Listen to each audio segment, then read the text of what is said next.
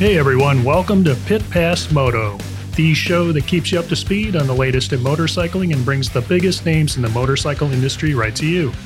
I'm Dave Sulecki. And I'm Dale Spangler.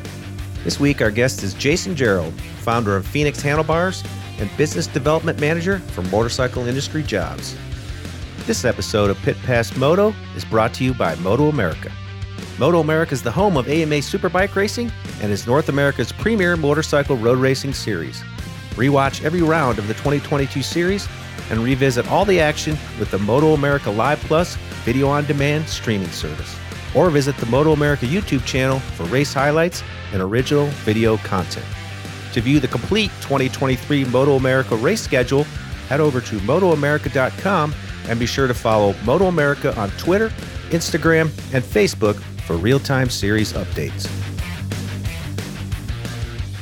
Welcome to episode 150, everyone. This is our final show of 2022, and we'd like to wish everybody happy holidays. Give everybody a big thanks to everyone who's listened and supported this show this year. We really appreciate it.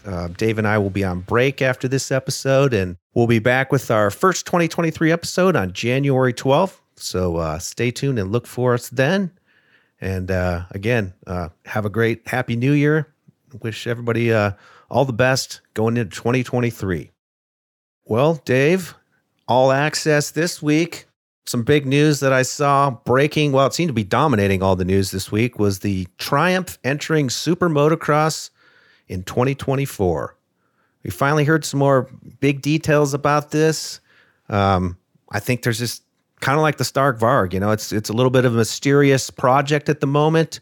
We're all wondering when we're going to see a motorcycle, but it's exciting because they announced some of the additions to their technical team.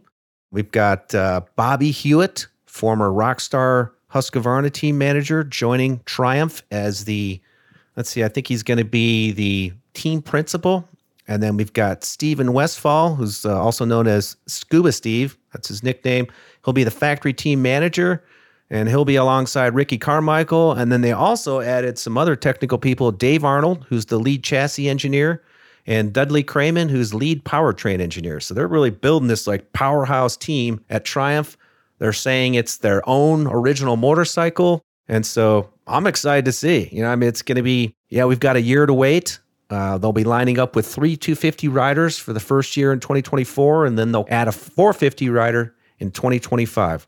So what do you think, Dave? Like, what were your thoughts on all these announcements? Did you watch a few of the videos of them explaining? Yeah, I did, and it's exciting to see that they put some names behind the effort so that we've got some idea, where this is headed. They started this back in 21 when they kind of announced it with Ricky Carmichael at the time and Ivan Cervantes. He's the off-road rider that we're going to help develop the bike, but this has got a little more substance behind it. So still haven't seen wheels and a frame, but I think there's a lot of risk when you announce something that big and come out and try to design a new motorcycle to compete at that level. I think they've really got their hands full. And I hate to say it, but they've got to avoid being compared to Cannondale because we all kind of know how that turned out in the end, and it brought an entire company down. So I don't think that's necessarily where Triumph is headed, but that's what I think a lot of people will try to draw parallels to as they roll this program out. But once we see a motorcycle, I think they're saying in June, we're going to see an actual motorcycle. I can't wait to see it. They're saying it has its own unique identity because I think the first thing people think of is they default to, another KTM looking bike, because we've seen it with the KTM group and the Husqvarnas, the Gas, the KTMs all look like the same motorcycle. And so I think a lot of people thought, it's just going to be another KTM, but they're saying it's its own look. And Ricky Carmichael said he's ridden the bike. And so I'm excited to see, what they actually roll out. Because to me, I'm like thinking, like, what is it that's going to be different about it? Is it going to be the way the shrouds look? Because I feel like all the bikes these days, they're starting to kind of somewhat look the same in a lot of ways. And so will it be something completely different or not? So that's the big question mark for me. Yeah, and if you believe the message boards, which is an easy trap to fall into and go down the, the spider hole, but they're claiming it's going to be somewhat of a unique frame design over what we traditionally see on motorcycles, which to me, from a technical side, kind kind of excites me because I think a lot of it's become, I wouldn't say cookie cutter, but they're all very similar except for the Austrian brands, which are also all very similar. So it'll be interesting to see if they kind of turn left, and do something really unique there. Yep. Because the rest of the motorcycle, I think, is got to be pretty standard, other than maybe they turn the engine around a la Yamaha, which I think may be difficult to do due to some patents that are in place or some IP that they can't violate. So that part of it, I think once we see the actual motorcycle will be interesting to me, is really what they do with the frame and what they do with the engine positioning. Yeah. Well, one thing that's for certain is like these projects always seem to take way longer than they should, but that's just part of the process. And one thing that really struck a chord with me, and I think it was Jeremy Appleton, the team manager, said that they were not, it might have been Ricky Carmichael too, but they're not in a hurry to bring this to market, meaning they're not trying to go as fast as they can to get this motorcycle out there. They want to make sure everything is right along the way, which I think is admirable, but it's tough when you've got a whole other year still before you start racing. But I guess that year will probably go by pretty quickly. Yeah, and that's maybe taking a lesson from the Cannondale handbook, which was, they did so many little things wrong that added up to a lot. And even when they knew they should have taken another route, they still went the wrong direction and ended up failing. So we don't want to see it fail. I want to see another brand in motorcycle racing, a storied brand, one that's been around for such a long time. And in the early years of scramble racing, as it came out of England, which is really kind of how a lot of that began, it was a lot of Triumph motorcycles out on the track. So it'll be kind of neat to see that come full circle eventually. Yeah, I'm a fan of the brand for sure. I have a Triumph T120 myself, and their marketing to me is like, I'm a huge fan of their marketing. They're on it as far as, the video production and just everything they do. When they roll out a new model, it's always pretty dramatic. They've done collaborations with some of the James Bond films, so they're really doing a lot of cutting edge stuff. But one question I have, though, I've already started to think about with this announcement is, who will they sign? Who will their 250 riders and who will their 450 rider, more important? I have a guess. My opinion is there's that Jason Anderson, Bobby Hewitt connection from back in the day. I have a feeling that, there's a possibility that by the time we get to 2025, the timing might be perfect. We could see Jason Anderson be their first 450 rider. Pure speculation, but that would be one of my guesses. And then maybe even we could see somebody like Osborne a couple years down the road on the off-road side ride for Triumph. So those are a couple of my guesses. I don't know what you think, Dave, but that's kind of what I'm thinking. So kind of putting that old rock star energy group back together. And yeah. You see these things happen and they tend to pull on people that they knew from their past. So those are known quantities for a guy like Bobby Hewitt. He goes to a rider, he knows his tendencies, knows what he's like to work with. So it makes sense on paper. And I guess that's kind of really putting the cart way before the horse. Yeah. But I think that 2024 season, which is going to get here sooner on the 250s, who do they go after? Do they bring in just young riders to help develop the bikes? Or they go to an experienced rider to try to get the most out of it? So that's number one, is get on the racetrack. Can you get the thing working? Is it going to operate exactly like you planned? What do you got to change? You've got a good crew to kind of build that foundation. But then who takes it to the next level on the racetrack, I guess, is still to be determined. And, next year's silly season, I'm already looking forward to it. Absolutely. Sometime after we say end of October, we can start talking about, okay, who's riding for Triumph next year? It's to the point now where I think silly season is about to become year round here at this point, with more OEMs entering and more series, like World Supercross. And so we're talking about predictions there. Like I was, mentioning my predictions for who would ride for the Triumph team, but I thought we would maybe pick out a few of our, top three. I've got a couple different segments. Your predictions for 2023, your top three predictions of things, that could happen in the industry in general, and then your favorite episodes of 2022 from our show. Sounds good. Okay. I'm going to start out with the predictions here. So these are my top three predictions for 2023 as to things that could happen in the industry. So my first one is World Supercross.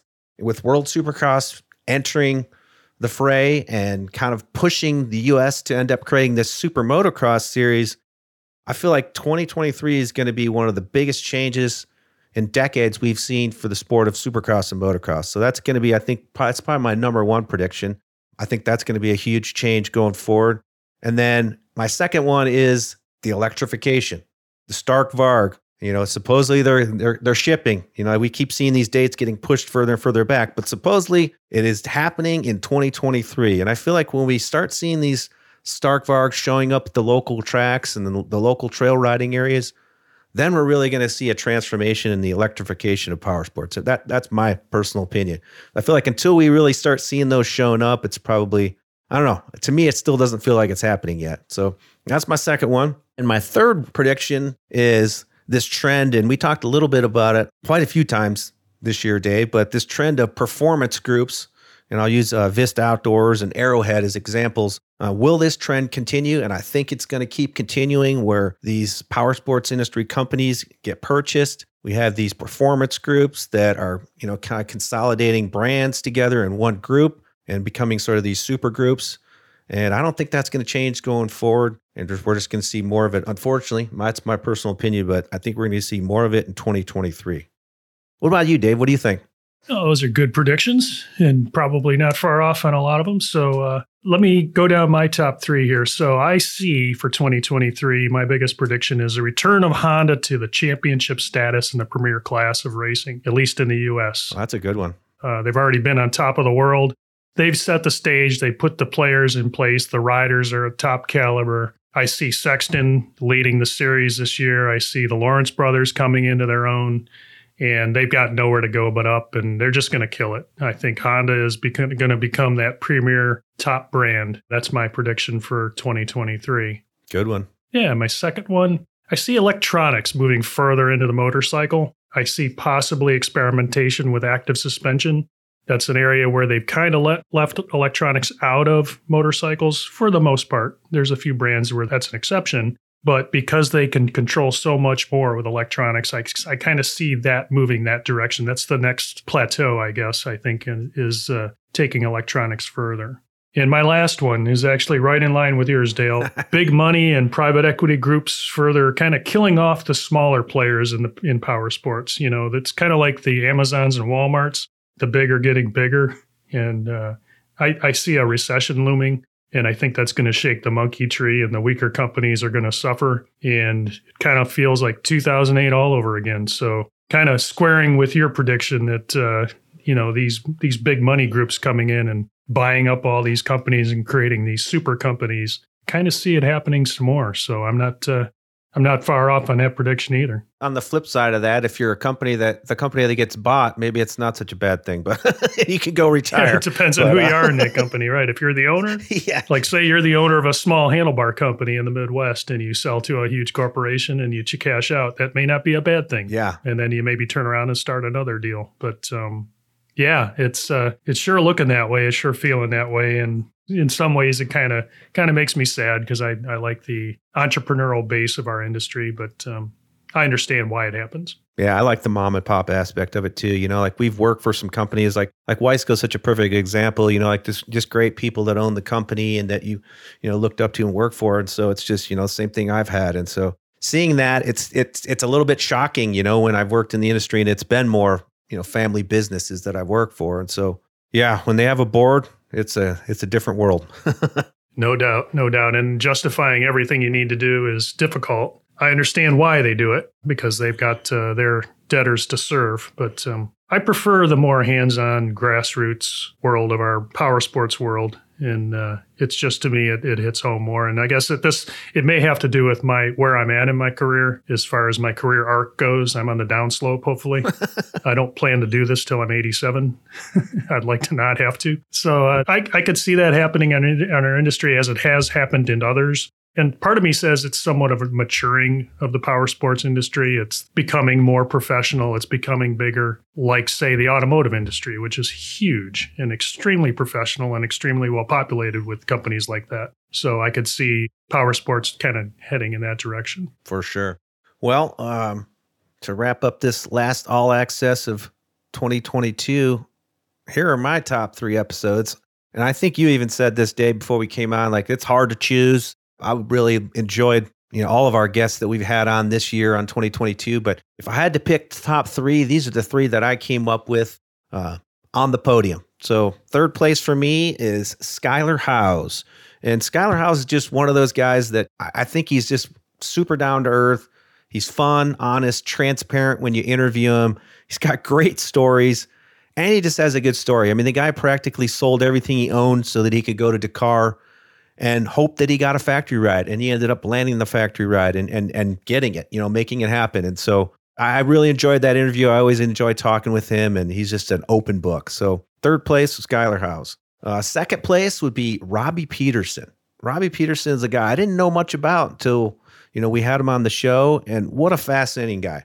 Coming from South Africa, growing up there, coming to the States with his son now, Cam Peterson, who races in Moto America. I think we could have filled 3 to 4 episodes, Dave, with his stories. No doubt. He's my second place guy. Number one, though, and this one surprised me so much. I was even telling my wife about this when I was coming up with this list. Mark Miracle, the chaplain for Moto America. That was, to me, was the most just refreshing interview.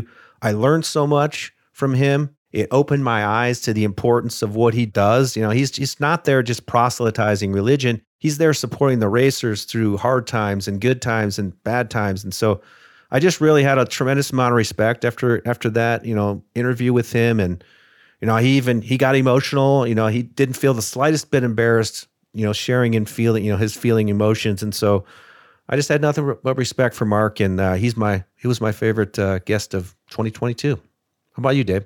Yeah, it was a good choice, Dale. I thoroughly enjoyed, and I agree with you. I was equally surprised at how that interview went and how Mark opened up to us and shared his story. Actually, all 3 of your choices are great choices. It's tough when I look back at the year. It's tough, yeah. It really is. Everybody was a genuine pleasure to talk to, and try to pick top 3 is like trying to pick your favorite child, right? Yeah. So it's just not possible. But all that being said, my number 3 was Kayla Yakov.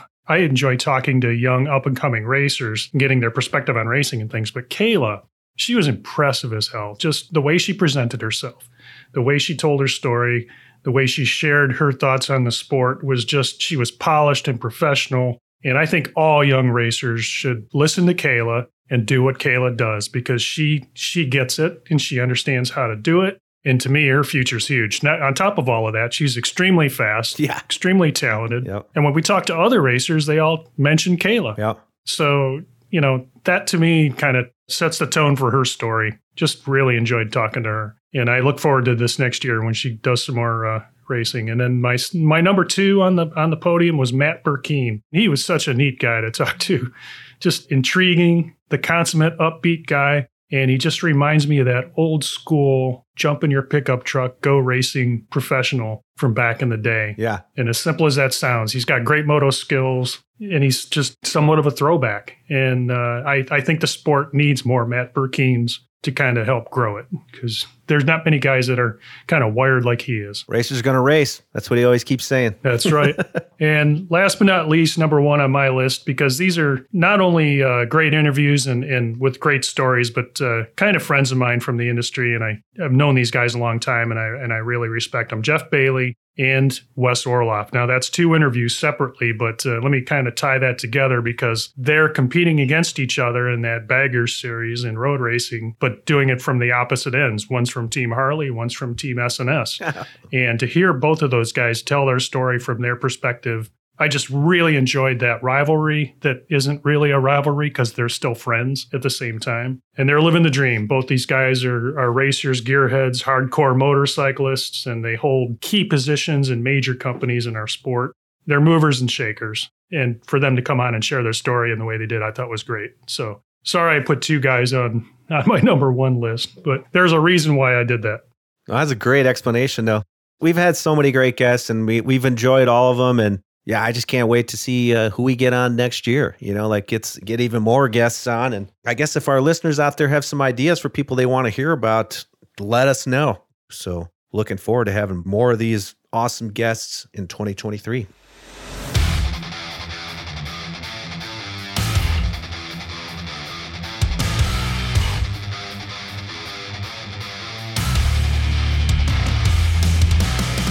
We're happy to welcome the founder of Phoenix Handlebars and the business development manager for motorcycle industry jobs, Jason Gerald. Welcome to Pit Pass Moto.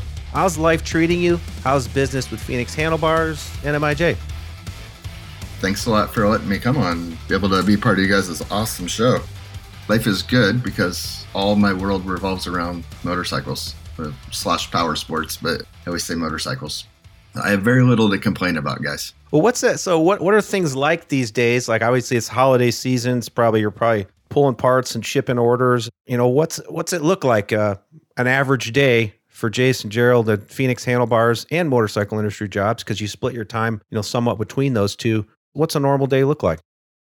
Yeah, it's Phoenix Handlebars being still like under 5 years old, it's still growing, and I will pat myself on the back for thinking like it's been pretty awesome to be at least in the conversation of like those elite brands that are up there. Pretty proud of that fact. So that part's really awesome, and we've stayed pretty consistent. And I'm always like designing, doing orders.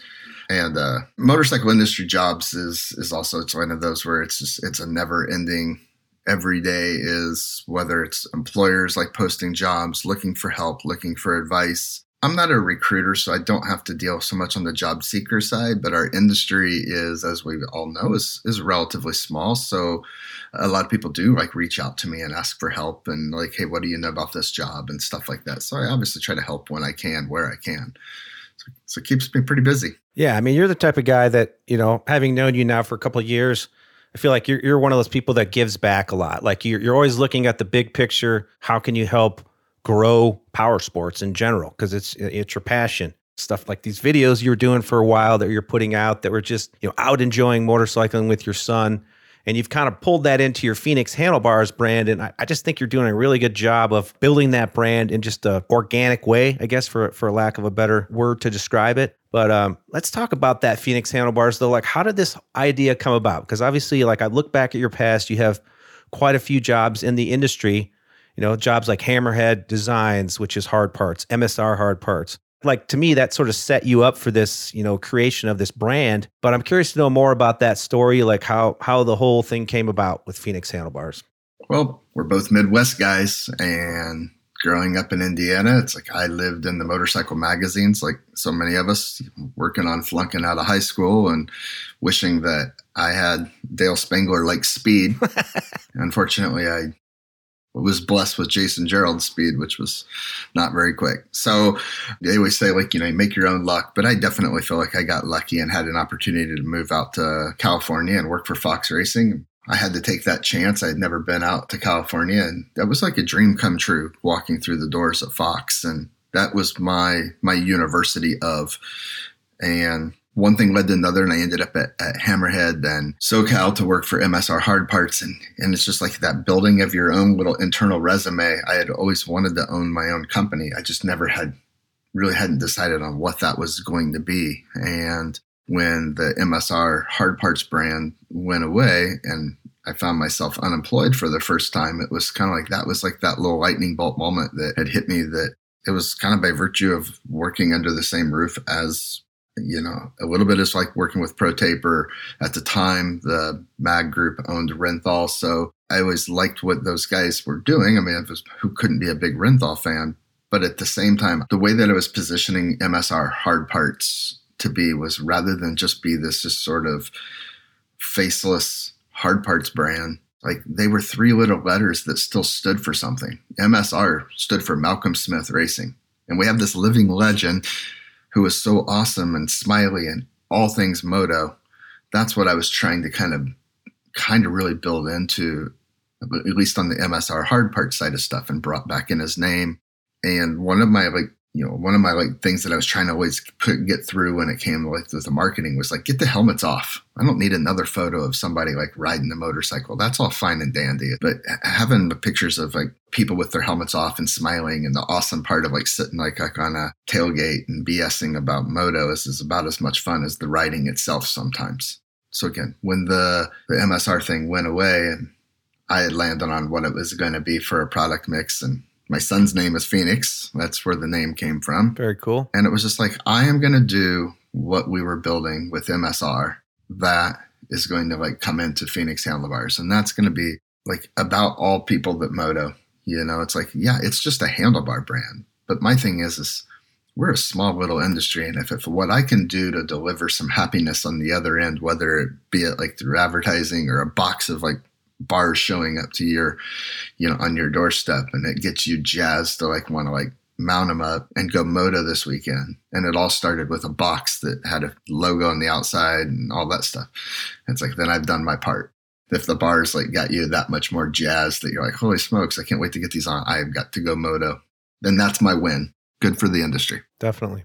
Yeah, and that's that personal touch you feel when I go to the website and I just can understand your point of view. And you're really up against some behemoths in the industry. I hope you know that. Renthal and Pro Taper are two big brands. But yeah, Coke and Pepsi. Yep. Yeah, no, kudos to you for choosing that segment. But it's just an impressive website. Yeah, thanks, man. I went there and I took the handlebar online test and really enjoyed to me, it's the simplicity of figuring out handlebars, because for a newcomer to the sport, if you got into motocross and tried to figure out which bar bend to buy, you would be so confused after 5 minutes of poking around. Because I don't want to pick on the other brands, but what's a McGrath bend and what's a CR high or a CR low? You've broken that down, I think, and done a pretty good job of conveying it. If you're 21, did you ever even see McGrath race? Exactly. So yeah, it was, obviously that was the catalyst for it was like when I ordered some Renthal mountain bike handlebars. And it was really simple. And I was like, I was doing a MSR bar at the time. And so I was kind of looking at some stuff there, and I was using the Pro Taper, sales, and it was also doing that same thing. I was trying to whittle it down to like, let's just do like 5 bends. I don't think we need to have the whole gamut of everything. But even once you get past that, it's like you find a width that you're satisfied with. And then the height is like not anywhere near where you wanted to be. So now you find something where the width and the height kind of like match up, but then the sweep might be really far off. And trying to pull all that together was, I feel like is really daunting, and not just for a beginner. Like, I don't really, market research and me like don't go together hand in hand, but I would still reach out to a few friends. I'm like, what bar are you running? And the answer so many times was like, I was like, perfect. That's all I needed to know.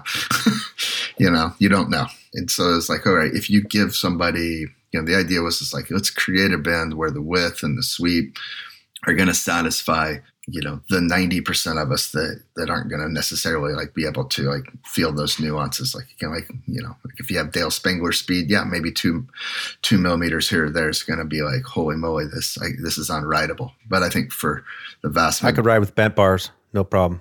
Man, that's what was so funny. I had so many people like who would be like, dude, I'm like riding on bars. They're bent. And I'm like, thanks. You're proving my point. You adapted. It doesn't mean that like, say we ever set out to just make a like, who cares bend. It was like, no. It was like, I knew what sold. I knew what sold well. Obviously I had that knowledge. So that was kind of the whole, like, try to come in and get something that was going to satisfy most people and make it a lot simpler. Hence the guy that helped me come up with just when we came up with the tagline, Simply Moto, I think like one of the things that ends up being our detriment is because we made it so simple that I think like you also come off like not looking like a technical brand, like where that stuff didn't matter. That's the part where, like you said, we're up against some big names. We're up against 40 years worth of world championships and people asking for their bar by name, and trying to build that trust is awfully hard.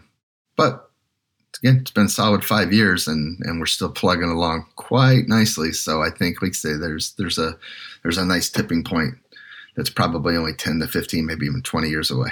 Yeah, no doubt you're on your way. And I think you've got a good team there. I'd like you to maybe talk about, you got a Miles, is it Shug? Is that how you pronounce Miles' name? Shug, yeah, Shug. Miles. And Kyle James is Rider Sport. So he's kind of putting that message out to the market for you, right? Dude, I'm glad that you brought him up, because for so long it was, you're a one dude operation, and my wife looked like she had marbles in her eyes when I would be talking to her about handlebars. You're just clamoring on to anybody that wants to listen. And when I had brought on Miles, it's like he's a moto head. He was relatively new to the industry, but that's what's so exciting. And part of the reason why with my motorcycle industry jobs, like part of my life, that's one of the things that I was trying to look at was like, could I be able to give somebody that ability to live this like little dream with me? And Dale knows it's like I live a dream life, it's like I know that I do, because again, it's just, I always kind of jokingly say I'm just that kid from Indiana that never would have thought that it was going to like go like this. And I know I'm really lucky. I mean,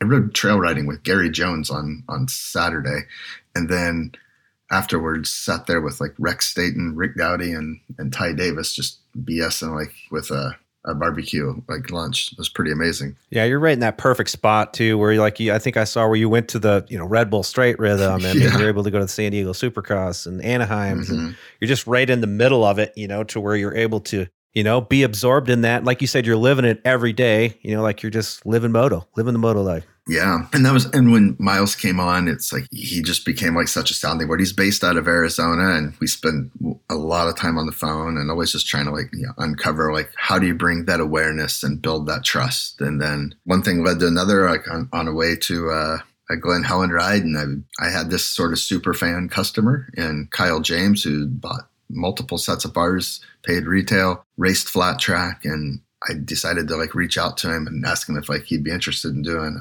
some of the rider support. And I mean, you could hear the excitement through the phone. And he's based out of Memphis, races flat track, but grew up racing moto, and it's just like they're just so passionate like with me, and that's one of the things that it was always important on my side. I mean, I think everybody knows I wear a lot of my passion on my sleeve, and I wanted people to be a part of this brand that like shared that.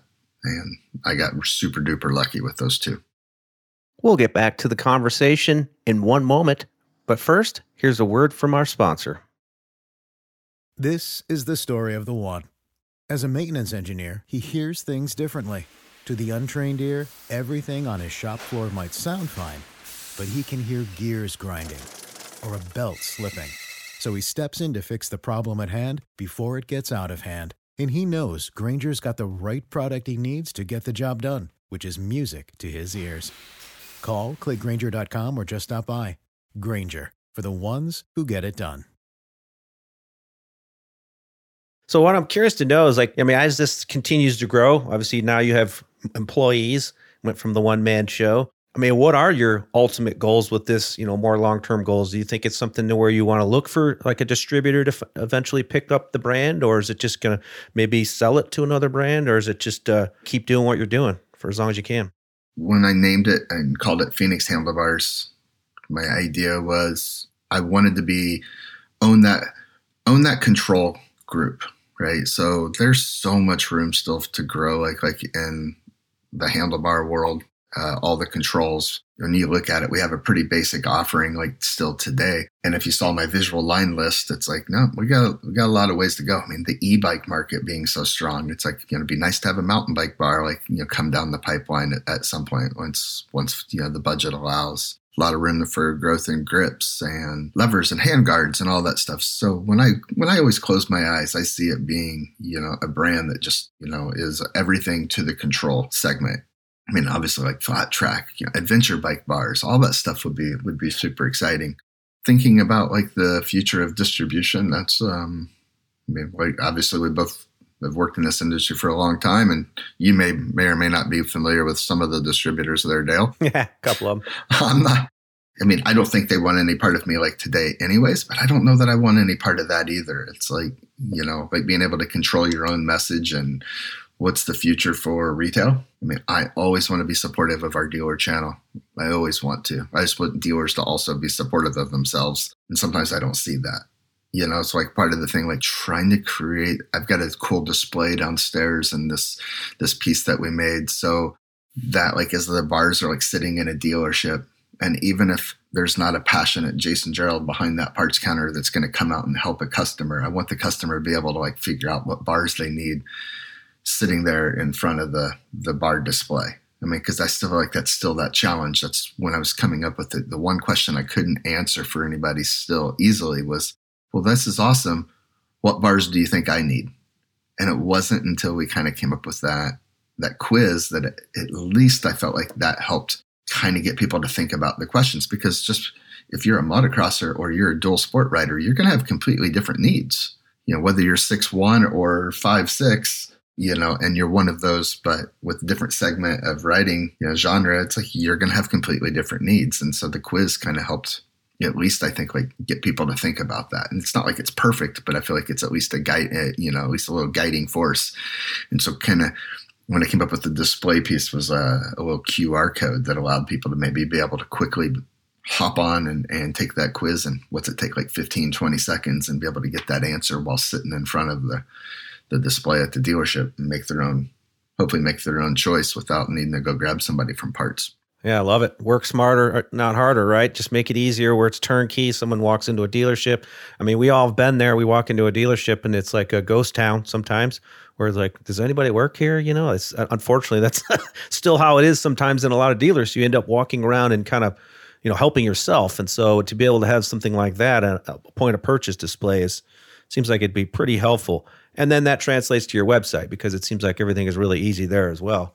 I think your brand to me just is summed up really well in this little quote I think that you came up with. Our passion is growing this sport we love so much. Keep it fun and keep on motoing. I just feel like that just embodies your brand.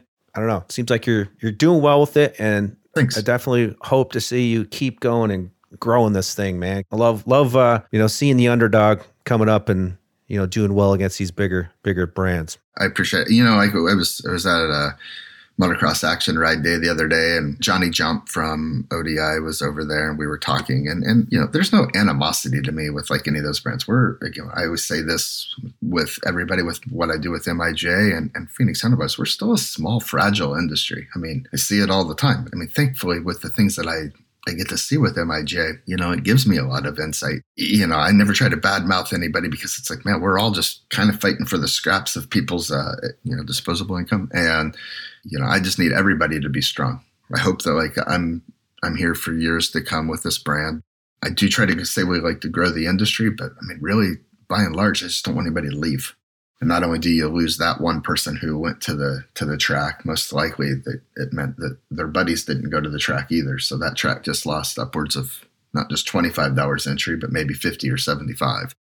I don't want that to happen. I'm not good at golf and I don't want to play golf. Yeah, me either. So let's talk a little bit more about your other half of your, I don't know if it's half, but of your typical day with motorcycle industry jobs and, the job market in general. Like what's your, kind of take on the outlook of the job market at the moment in power sports? Because it seems like I'm seeing your posts daily on LinkedIn and other places where it seems like there's a lot of companies looking for people out there. So if there's listeners out there that want to get into the power sports industries, now it could be a good time. It's in a great time. There's so much stuff that's getting posted. I mean, the other day, there's a Kawasaki Team Green technician job.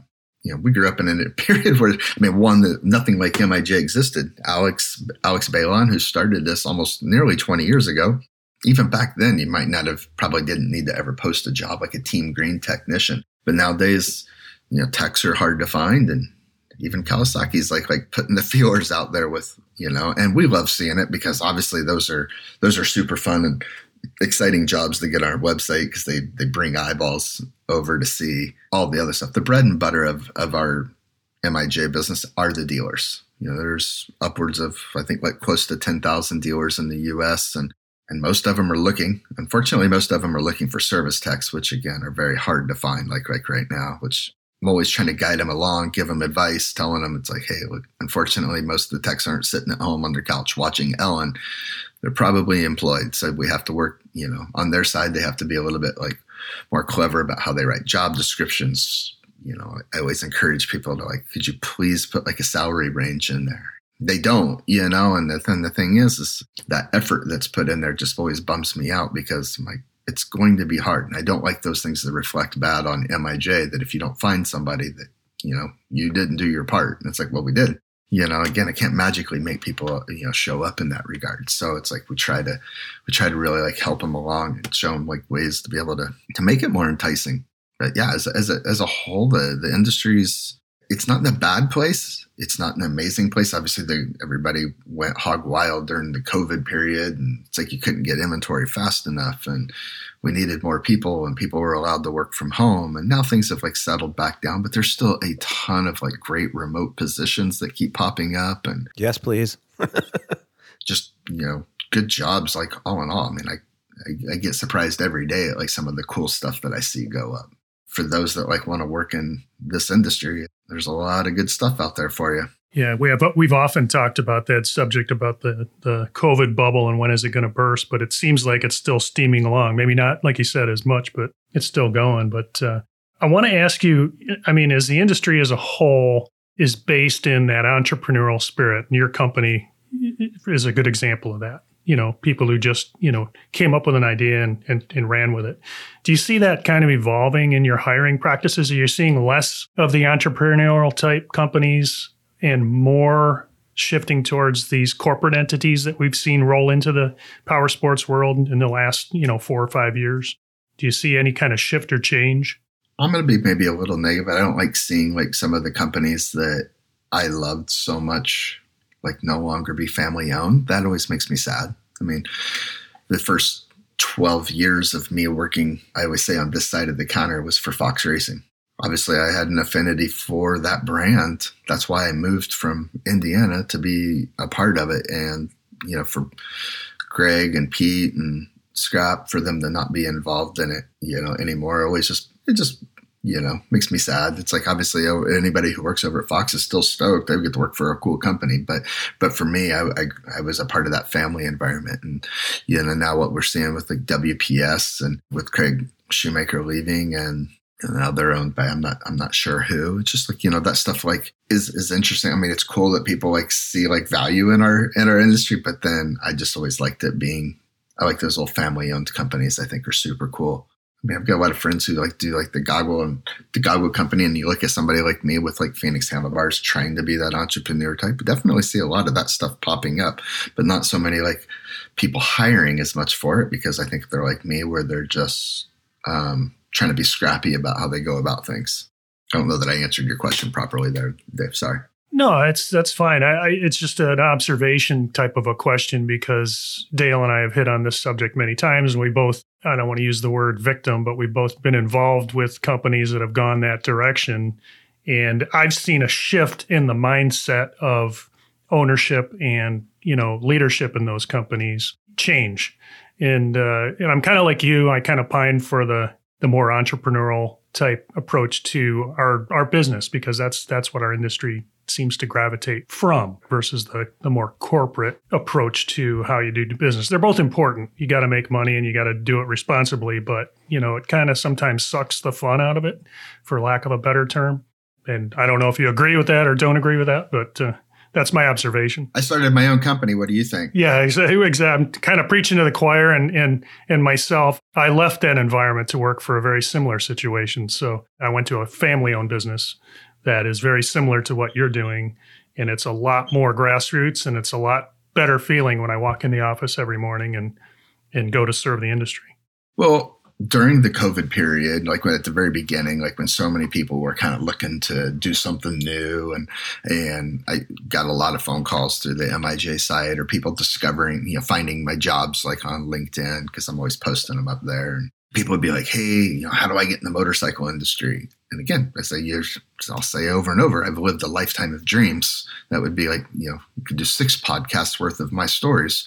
But, but one of the things I always try to tell people is that whole sort of talking them out of, it's like working like, in something that you're passionate about. Be careful. But at the same time, I said, I'm here to tell you how much I love it.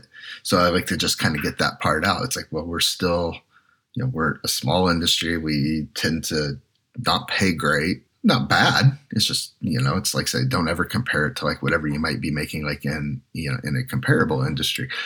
We have ambiguous job titles and we wear lots of hats, and we kind of like tend to like, fly by the seat of our pants and all that stuff. And if you can get like over all that and accept that that's part of the charm of what we do, it's freaking awesome. It's like I used to like always point that out at like, Fox. I'm like, dude, nothing to get that worked up about. We're selling dirt balls. We're not curing cancer here, folks. It's like exactly. We're selling fun stuff. And I tell everybody that we're selling fun stuff. I always had this saying that it's the industry we love, but it doesn't love us back.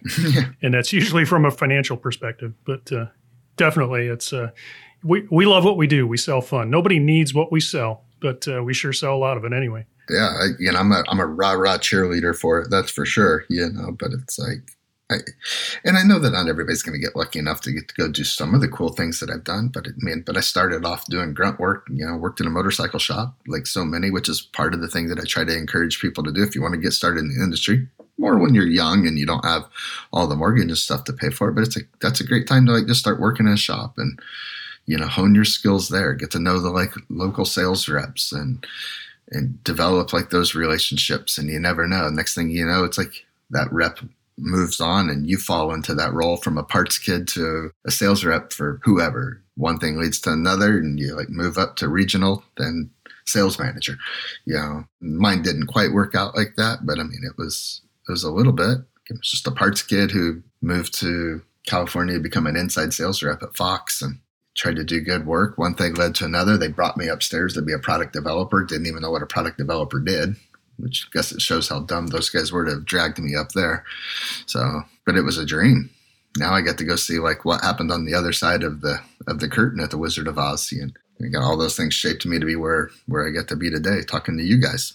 I have this theory because all of us, Dave's from the Midwest too. We both grew up in the same area. But with all of us being from the Midwest, I have this kind of this theory that the Midwest mentality is, you kind of let your actions, speak louder than your words. You're kind of more humble. I think of racers like Jeff Stanton and Mike LaRocco and Ryan Dungey. They're not super shiny, out there in the public eye as much, but they performed on the track. And so I kind of look at you, Jason. I'm you kind of seemed like you came from that same mold. You're a humble, down to earth guy, but you're doing good things for the sport. So what are your thoughts on that, though? Have you kind of ever thought about that sort of Midwest mentality that we all have, that we're sort of more quiet and humble, but let our actions speak on the track? Or giving me compliments like that makes me think that I owe you $20 or something when we get off here, that I'm supposed to Venmo you for saying such nice things. I think you do, actually. This isn't a pay program, is it? Wait a minute. It's funny you say it, but because I always feel because I have so many of these darn stories that I tell my friends and stuff, that I always feel my wife even points it out, that it's that I'm bragging.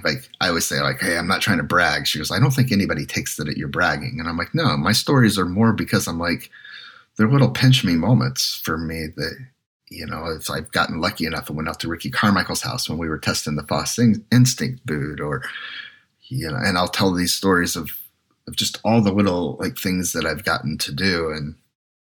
So I think that when, I'm always telling them it's me just going, hey, I could have real easily just been working clamoring to get off the third shift at the Walmart distribution center, in Greencastle, Indiana. That could have been my path. It wasn't exactly college material. I did go to Purdue briefly. It wasn't for me. And I ended up in a shop and working for shops. And I guess it was, a lot of it treating people good. So it's part of the thing, what I do with on the MIJ side of things is always thinking there is some Jason Gerald that's out there that, would give 8 quarts of blood to be sitting in the chair that I sit in and get to do the things that I do. Well, keep up the good work on both sides, on MIJ and with Phoenix Handlebars. And I think I understand, as we wrap this up, I wanted to give you some time to kind of point out where people can go find your MIJ and Phoenix Handlebars. But I also understand that didn't MIJ also just launch a separate V-Twin job site that's catered towards Harley type jobs? Sure did, man. And thanks for bringing that up. Yeah. So during the summer, we brought HarleyJobs.com to just be V-Twin centric. As you know, the Harley stores have a lot more employees. It's not that we don't want them to live on the MIJ site. Actually, they'll continue to, but it just kind of was in terms of being able to do some different marketing, get other people involved, people like Jeff Holt from V-Twin Visionary, these people who will have a good audience and be able to help out, that segment. It's still getting ramped up, but it's doing awesome. We don't market to get more employers. That sort of happens naturally. All of our marketing dollars are generally spent trying to do SEO, in advertising, anything to get more in front of more job seekers. That's where doing a show like this is so helpful. It's if people, discover it and tell their friends. It's wow, did you know about this? Check out these cool jobs. And so on Motorcycle Industry Jobs, we have a really simple website, motorcycleindustryjobs.com. It's always free to put a resume up there. So You don't have to, like, even if you have a job, it's like just put that you're not looking in your profile. But it's a good thing to keep an eye on. It's free to do so. And then Phoenix Handlebars, also simple website, phoenixhandlebars.com. Awesome. Well, keep up the good work, Jason, and really appreciate your time today. And again, listeners out there, if you're looking to get into the power sports industry, definitely check out Motorcycle Industry Jobs and the new Harley Jobs. So, check those out. And Jason, really appreciate your time today, and all the best with everything going forward. Thanks, guys.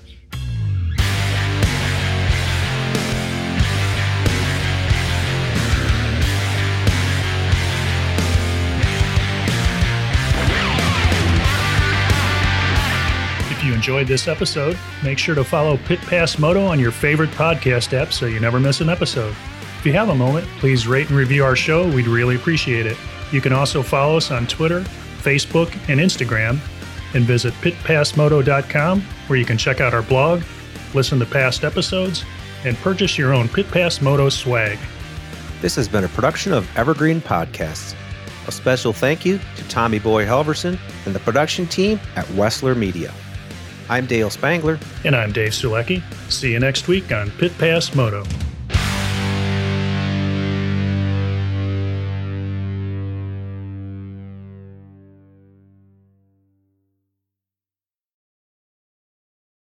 Hey there, my name is Michael Laminato, and this is Pit Pass F1, a brand new podcast that'll take you closer to the action of the world's most prestigious motorsport. From Monaco to Miami and Australia to Azerbaijan, Pit Pass F1 is on the ground and has you covered. Esteemed F1 journalists Julianne Cerasoli and Chris Medland will take you inside the sport every round. They'll keep you up to date with the latest news breaking in Formula One and the most influential views shaping the world of Grand Prix racing. Every Friday, we'll be bringing you a track guide and race preview, and Chris and Ju will be in your feed every morning from Saturday through to Monday to keep you up to date on all the day's action on and off the track. So if you want to be in the know on the latest in Formula One, subscribe wherever you get your favourite podcasts and visit us at evergreenpodcasts.com. Pit Pass F1, a brand new show for Evergreen Podcasts.